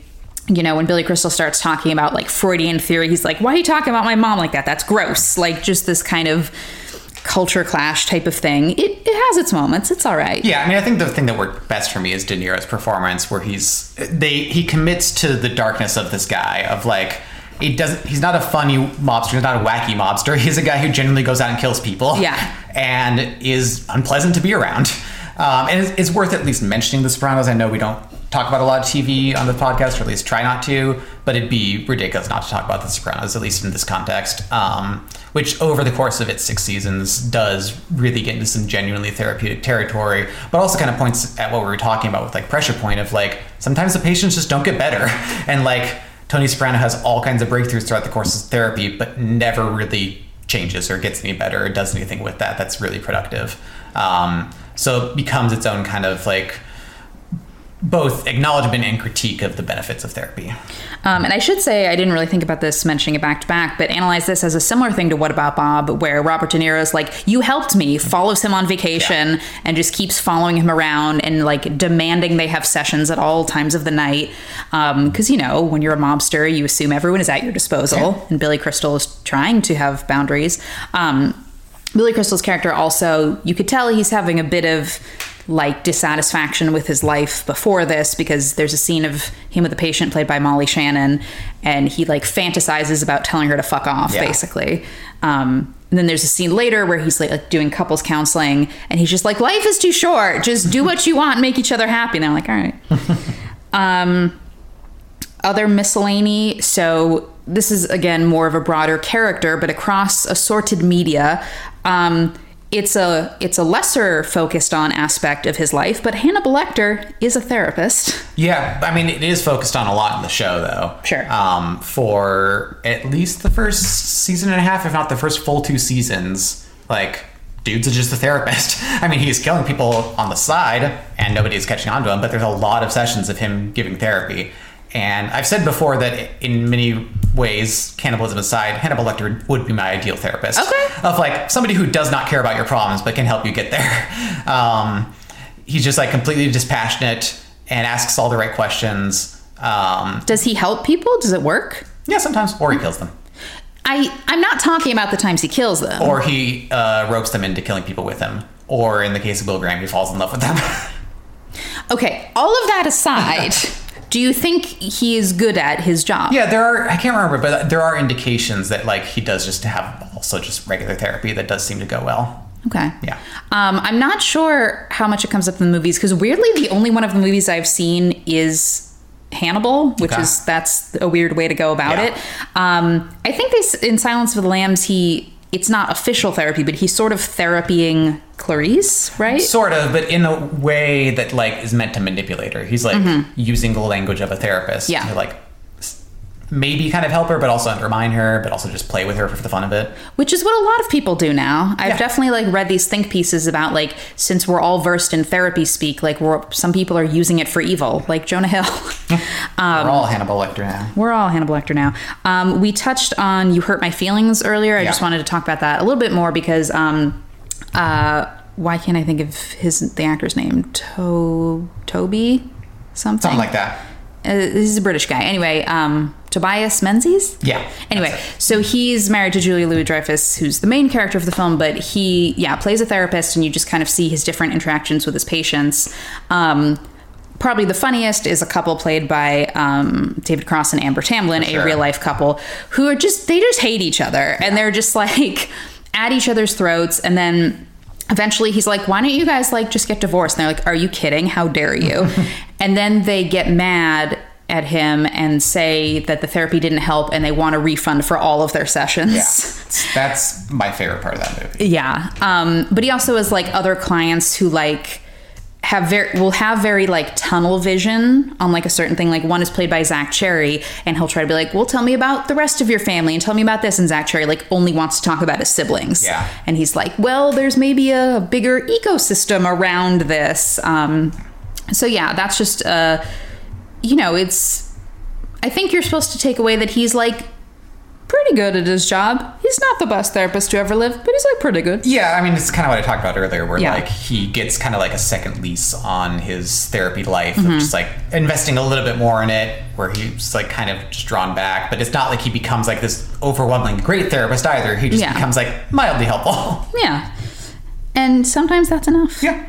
I don't remember this movie super well, but I am told the girl on the train has like a major therapy component. Yeah, I don't remember it that well either. I mean, I think it's mainly because she's like an alcoholic who like ruined her life, and I think she has therapy sessions. Yeah, I think I looked up. The therapist is played by Edgar Ramirez, and it's like she forgets a lot. She like has a lot of blackout periods. So like the therapist is trying to like uncover stuff because she like might have witnessed a crime. I don't know. The movie's not that good, but I mean, Edgar Ramirez as a therapist sounds interesting. Yeah. I think that's all I have for miscellany therapy as a major component. I don't know if you have more. Yeah, I got a few. Okay. I guess it depends on how you consider board's therapy and major component. But it's up to interpretation. 1950s movie, The Cobweb, directed by Vincent Minnelli, is about Richard Widmark taking over a psychiatric institution. And this was kind of what I was talking about with like purely administrative stuff. Of like, I don't remember there being a lot of therapy scenes, and like most of the time when people who know this movie mention it, they're just like, the drapes, because there's a lot of like to do about what the new drapes will be like, which like, you know, there's a little bit of what's the word, metaphor in the use of them. Let's see, therapy is a major component that I haven't already talked about.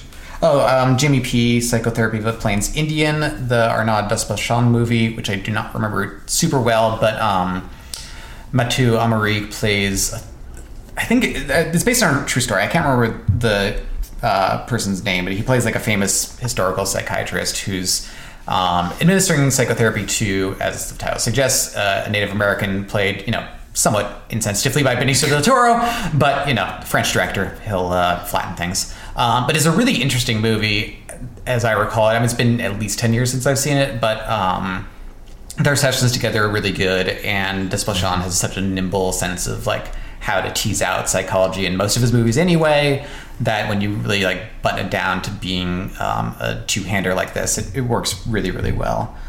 Let's see. No, I guess it's more of a minor component movie. The horror movie last year, Smile, in which, what's her face? Kevin Bacon's daughter, or whatever. Sosie Bacon. Yeah. She plays a psychiatrist, therapist, one word like that, whose patients are infected with the smile and then infects her. But the therapy scenes are really cool, and she's like, you know, one of those like way too committed to her job and like doesn't have a life outside of it. And so the fact that like that's what poisons her, you know, the film also plays with like other forms of trauma, because every horror movie must. But like I kind of liked that the idea that like this woman who's so committed to her job ends up being undone by that job was a good kind of like subtext thing in it. And I think that's all I have for major therapy, but I reserve the right to come back to something. Sure. So for smaller, maybe let's trade off. Sure. Alternate. Okay. So this one, I regrettably don't remember it super well. It may be somewhat more major than I am recalling.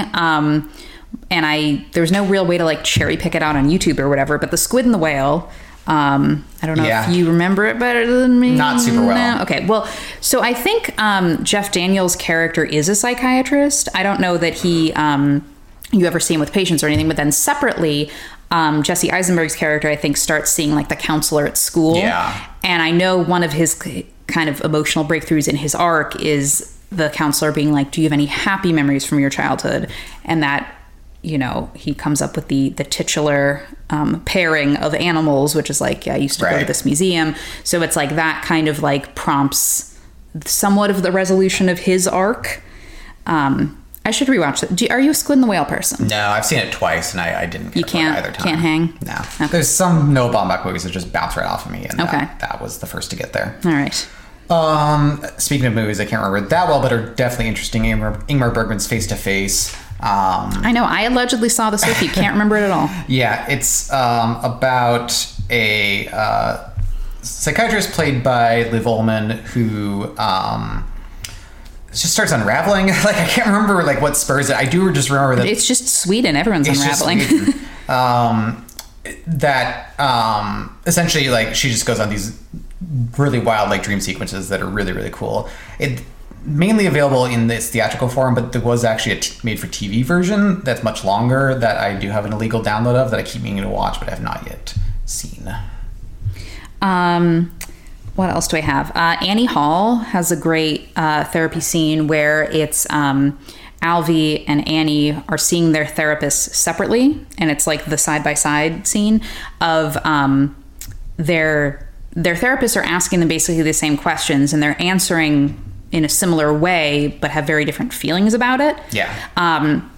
The only one I can remember explicitly is the therapist asked both of them, again separately, how often do you have sex? And Annie says constantly, 3 times a week. And he says barely ever, 3 times a week. And it's just like an interesting depiction of like how people can interpret the same events differently and process them differently, you know? Yeah, but also kind of gets at the sense that like they should be talking to each other about this, and like how sometimes therapy can create distance between people because they're like, well, I'm talking about with somebody I'm taking care of, but if they're not talking about together, then it doesn't really serve the two of them. Fortunately, my next one is also a Woody Allen film that I actually just talked about last week on the show, so I won't dig into too much, but Another Woman. Gina Rowlands plays a academic and who's writing a book who retreats to this kind of rented room that is next to a therapist's office, and she can, through the heating ducts, overhear the course of those conversations. And so yeah, it's kind of a minor component, but it ends up getting her into a way to get into her own psychology. Now, I'm going to bring this one up, although you watched it far more recently than I did, so maybe you have more to say about it. How to Lose a Guy in 10 Days. There's like fake couples therapy. How to Lose a Guy in 10 Days. Fake couples therapy. Basically, so, you know, the premise of the movie is that they're dating and one is trying to keep the relationship going, one is trying to sabotage it. Okay. And so I think it's Kate Hudson gets her friend to pretend to be a couples therapist to undermine them or something. Yeah, played by Anna Gasteyer, who's very funny. So essentially that plot line is like designed to kind of break them up, but as with every other plot line throughout the film, ends up just getting them thrown closer and closer together. That's a really good movie that I think like there are people who watch, and like it's not like I don't do this, but there's two strains of romantic comedies where like some romantic comedies are about like the sweetness of the romance, and some are just about here's these absolute psychopaths and they're perfect for each other because they're both insane. And How to Lose a Guy in 10 Days is primo two psychopaths. It's your turn. It is my turn. Yeah. Let's see, another brief one to touch on, but Grosse Pointe Blank is another like therapist to a criminal, in this case a hitman. And we talked about this on our Alan Arkin kind of remembrance on the Patreon, but Alan Arkin plays John Cusack's therapist, and it's just like kind of just over John Cusack's problems, which is like a great mode for Alan Arkin to play. Oh yeah. So that's a fun little minor one. Also one we saw very recently from this year, Fremont. This one I was sitting there kind of like wagging my finger at it because oh my god, who's the name of the guy who plays him? Is it the freaking Tim and Eric guy? Is it which one? Well, I guess Tim Heidecker. Right? No, it's not. I don't. It's Greg Turkington. Greg Turkington. He's not Tim or Eric. He's his associate. Okay. Yeah, he plays. They say it's a therapist, but he both prescribes medication and does talk therapy. But he like works for like the state, and I'm like, I don't think this is a thing that exists in this world. But fine. This character like was not working for me because they make him super wacky. I mean the main story is he's about. He's not super wacky. It's like that deadpan wacky. It's deadpan wacky, but this the main story is about this woman. She's a refugee from Afghanistan. Yeah. And she's just like trying to make her way in the Bay Area. So she like tries to see him. And it is that thing, that classic archetype of she's like, I just want pills to sleep. I just want pills to sleep. And he is trying to be like, okay, clearly something else is happening. Like you have war trauma, you're a refugee. Like, can we talk about that? And she's like, I just want to sleep, just want to sleep, just want to sleep. But then they give him all these quirks that are like annoying. Yeah. And I'm like, you could have made this like, I mean, I don't know. Wasn't really working for me, but... No, I mean, the whole movie wasn't working for me. And those things were like prime among them. Yeah. I should have gotten this in the major therapy section. How dare you? The Sixth Sense, in which Bruce Willis, despite being unknowingly dead, continues to administer... Whoa. I know. Whoa. No, I mean, like, obviously... So I just watched this for the first time. I was really blown away by it. I think it's really incredible. But... I think it works better if you know the twist because you get the sense of you have a stronger sense of why everything feels a little bit ethereal and disconnected. and in some ways why Bruce Willis is so dedicated to this kid, because he's the only patient he really has. The film kind of tosses off the possibility that Bruce Willis has just been so traumatized by being shot and unknowingly killed that that's the reason he only has one patient and is so geared towards him. But I think it works better if you know what Haley Joel Osment knows, which is that they're just having these sessions in kind of an ethereal world. Yeah, and like, sidebar, I feel like it's a mark of quality when you can know the twist of a movie and it's either as good or better. Totally. I think there are some movies that once you know the twist, you're like, eh. Yeah. This is not a movie that qualifies, but I feel like Arrival, I almost liked it better when I saw the second time. I kind of want to watch it again. Because you realize that, I'm not going to spoil it, but Amy Adams is effectively playing two different things at the same time. And then I just get enraged all over again that she wasn't nominated for an Oscar, and then I just, tear sinks out of the wall. Anyway, what else do we have? Oh, so The Matrix Resurrections, kind of. That was on my list. Neil Patrick Harris, plays... Well, he's not Neo, or is he? Plays Keanu Reeves' character's therapist. Yeah. And then it's... Only to be revealed to be the villain. Yeah, because they're kind of using the word analyst more broadly. Sure. But yeah, very smarmy. Yeah. Peter Bogdanovich's She's Funny That Way, which has recently been discovered in its fuller form as Nuts That Squirrels or Scroll the Nuts. I can't remember what version. But anyway, there's a fuller version of the film that Bogdanovich wanted out there that then got chopped up by Lionsgate that I have not seen yet. But She's Funny That Way is still a pretty solid film. And it has one of my favorite, I don't even know if it's broad enough to be an archetype, but Jennifer Aniston plays a child therapist who just hates children and hates her job.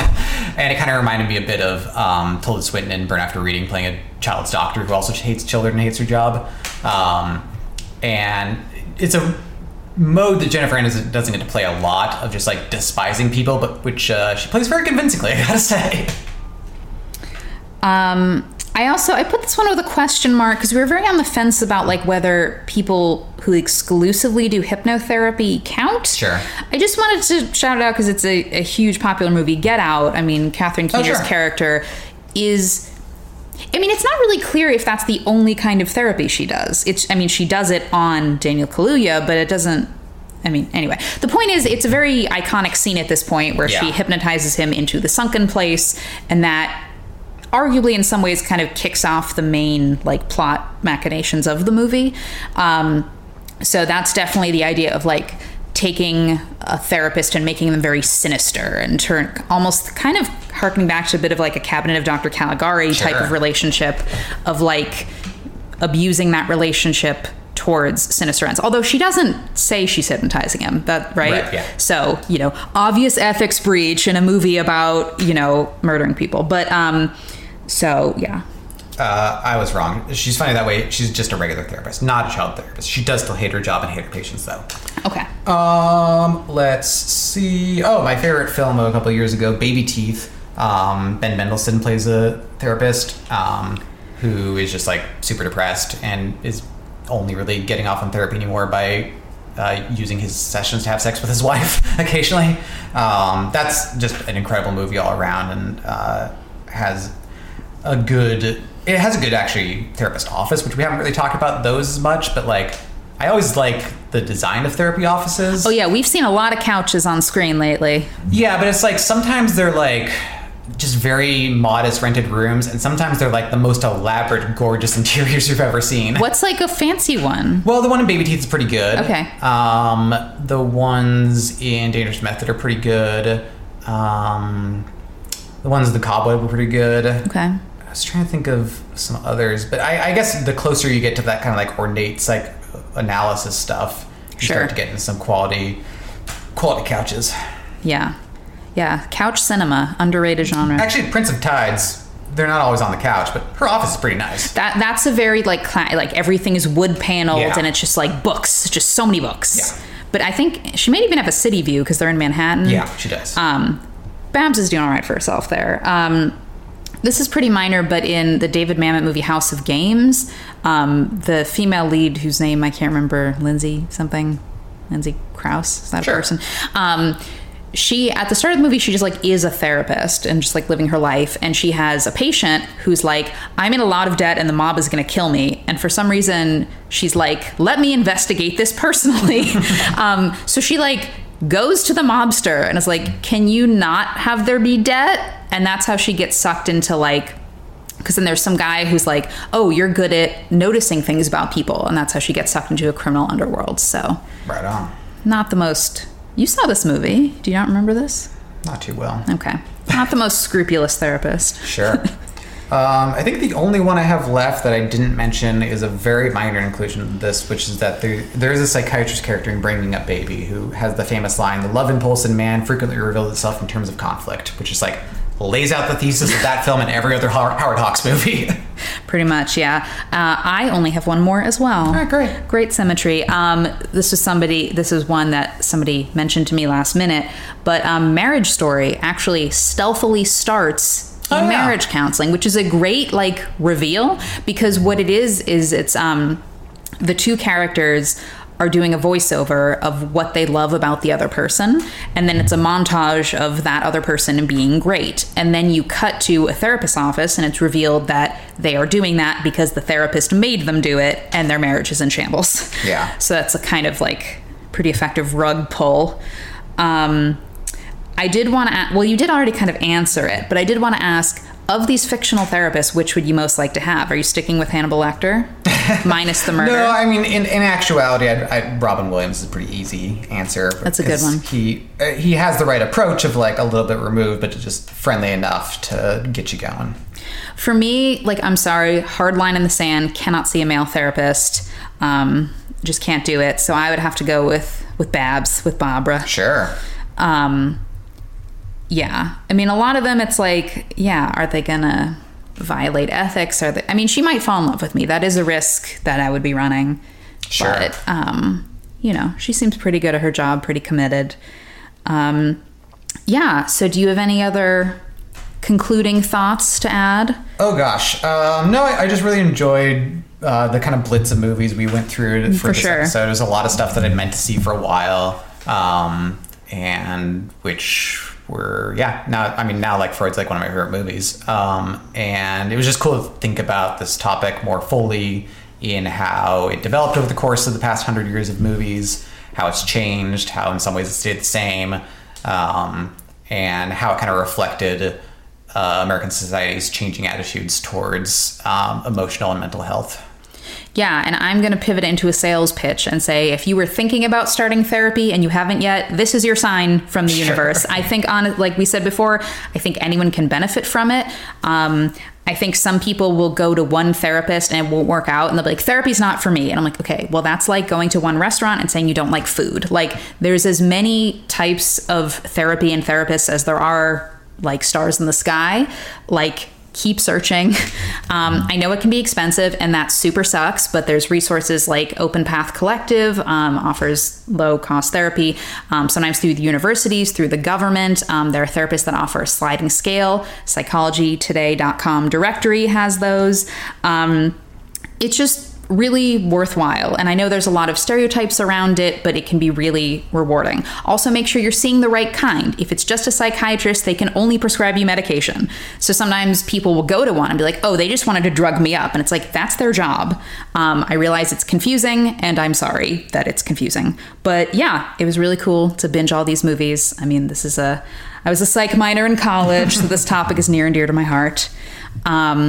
Where can people find you online, Scott? At Twitter and Blue Sky, Rail of Tomorrow, and on Letterboxd, where I've been more committed to and actually fulfilling my wish of writing something about each movie I see, at least a couple of notes. Very cool. I'm an online enigma, like I'm sort of on Twitter, but Twitter seems to be dying. So all that really matters is go see a therapist. And you can do that online too. You can do that. I mean, I've never met mine in real life. Yeah. She lives in San Diego or something. But yeah, that's another great thing that has happened because of the pandemic, is you can now pretty much generally see anyone in your state. So It really opens up the pool pretty dramatically. Especially you live in a big ass state like this. Oh yeah. Yeah. All right. Well, thank you so much for listening. Yeah. And David and I will get you next time. All right. Bye. Bye.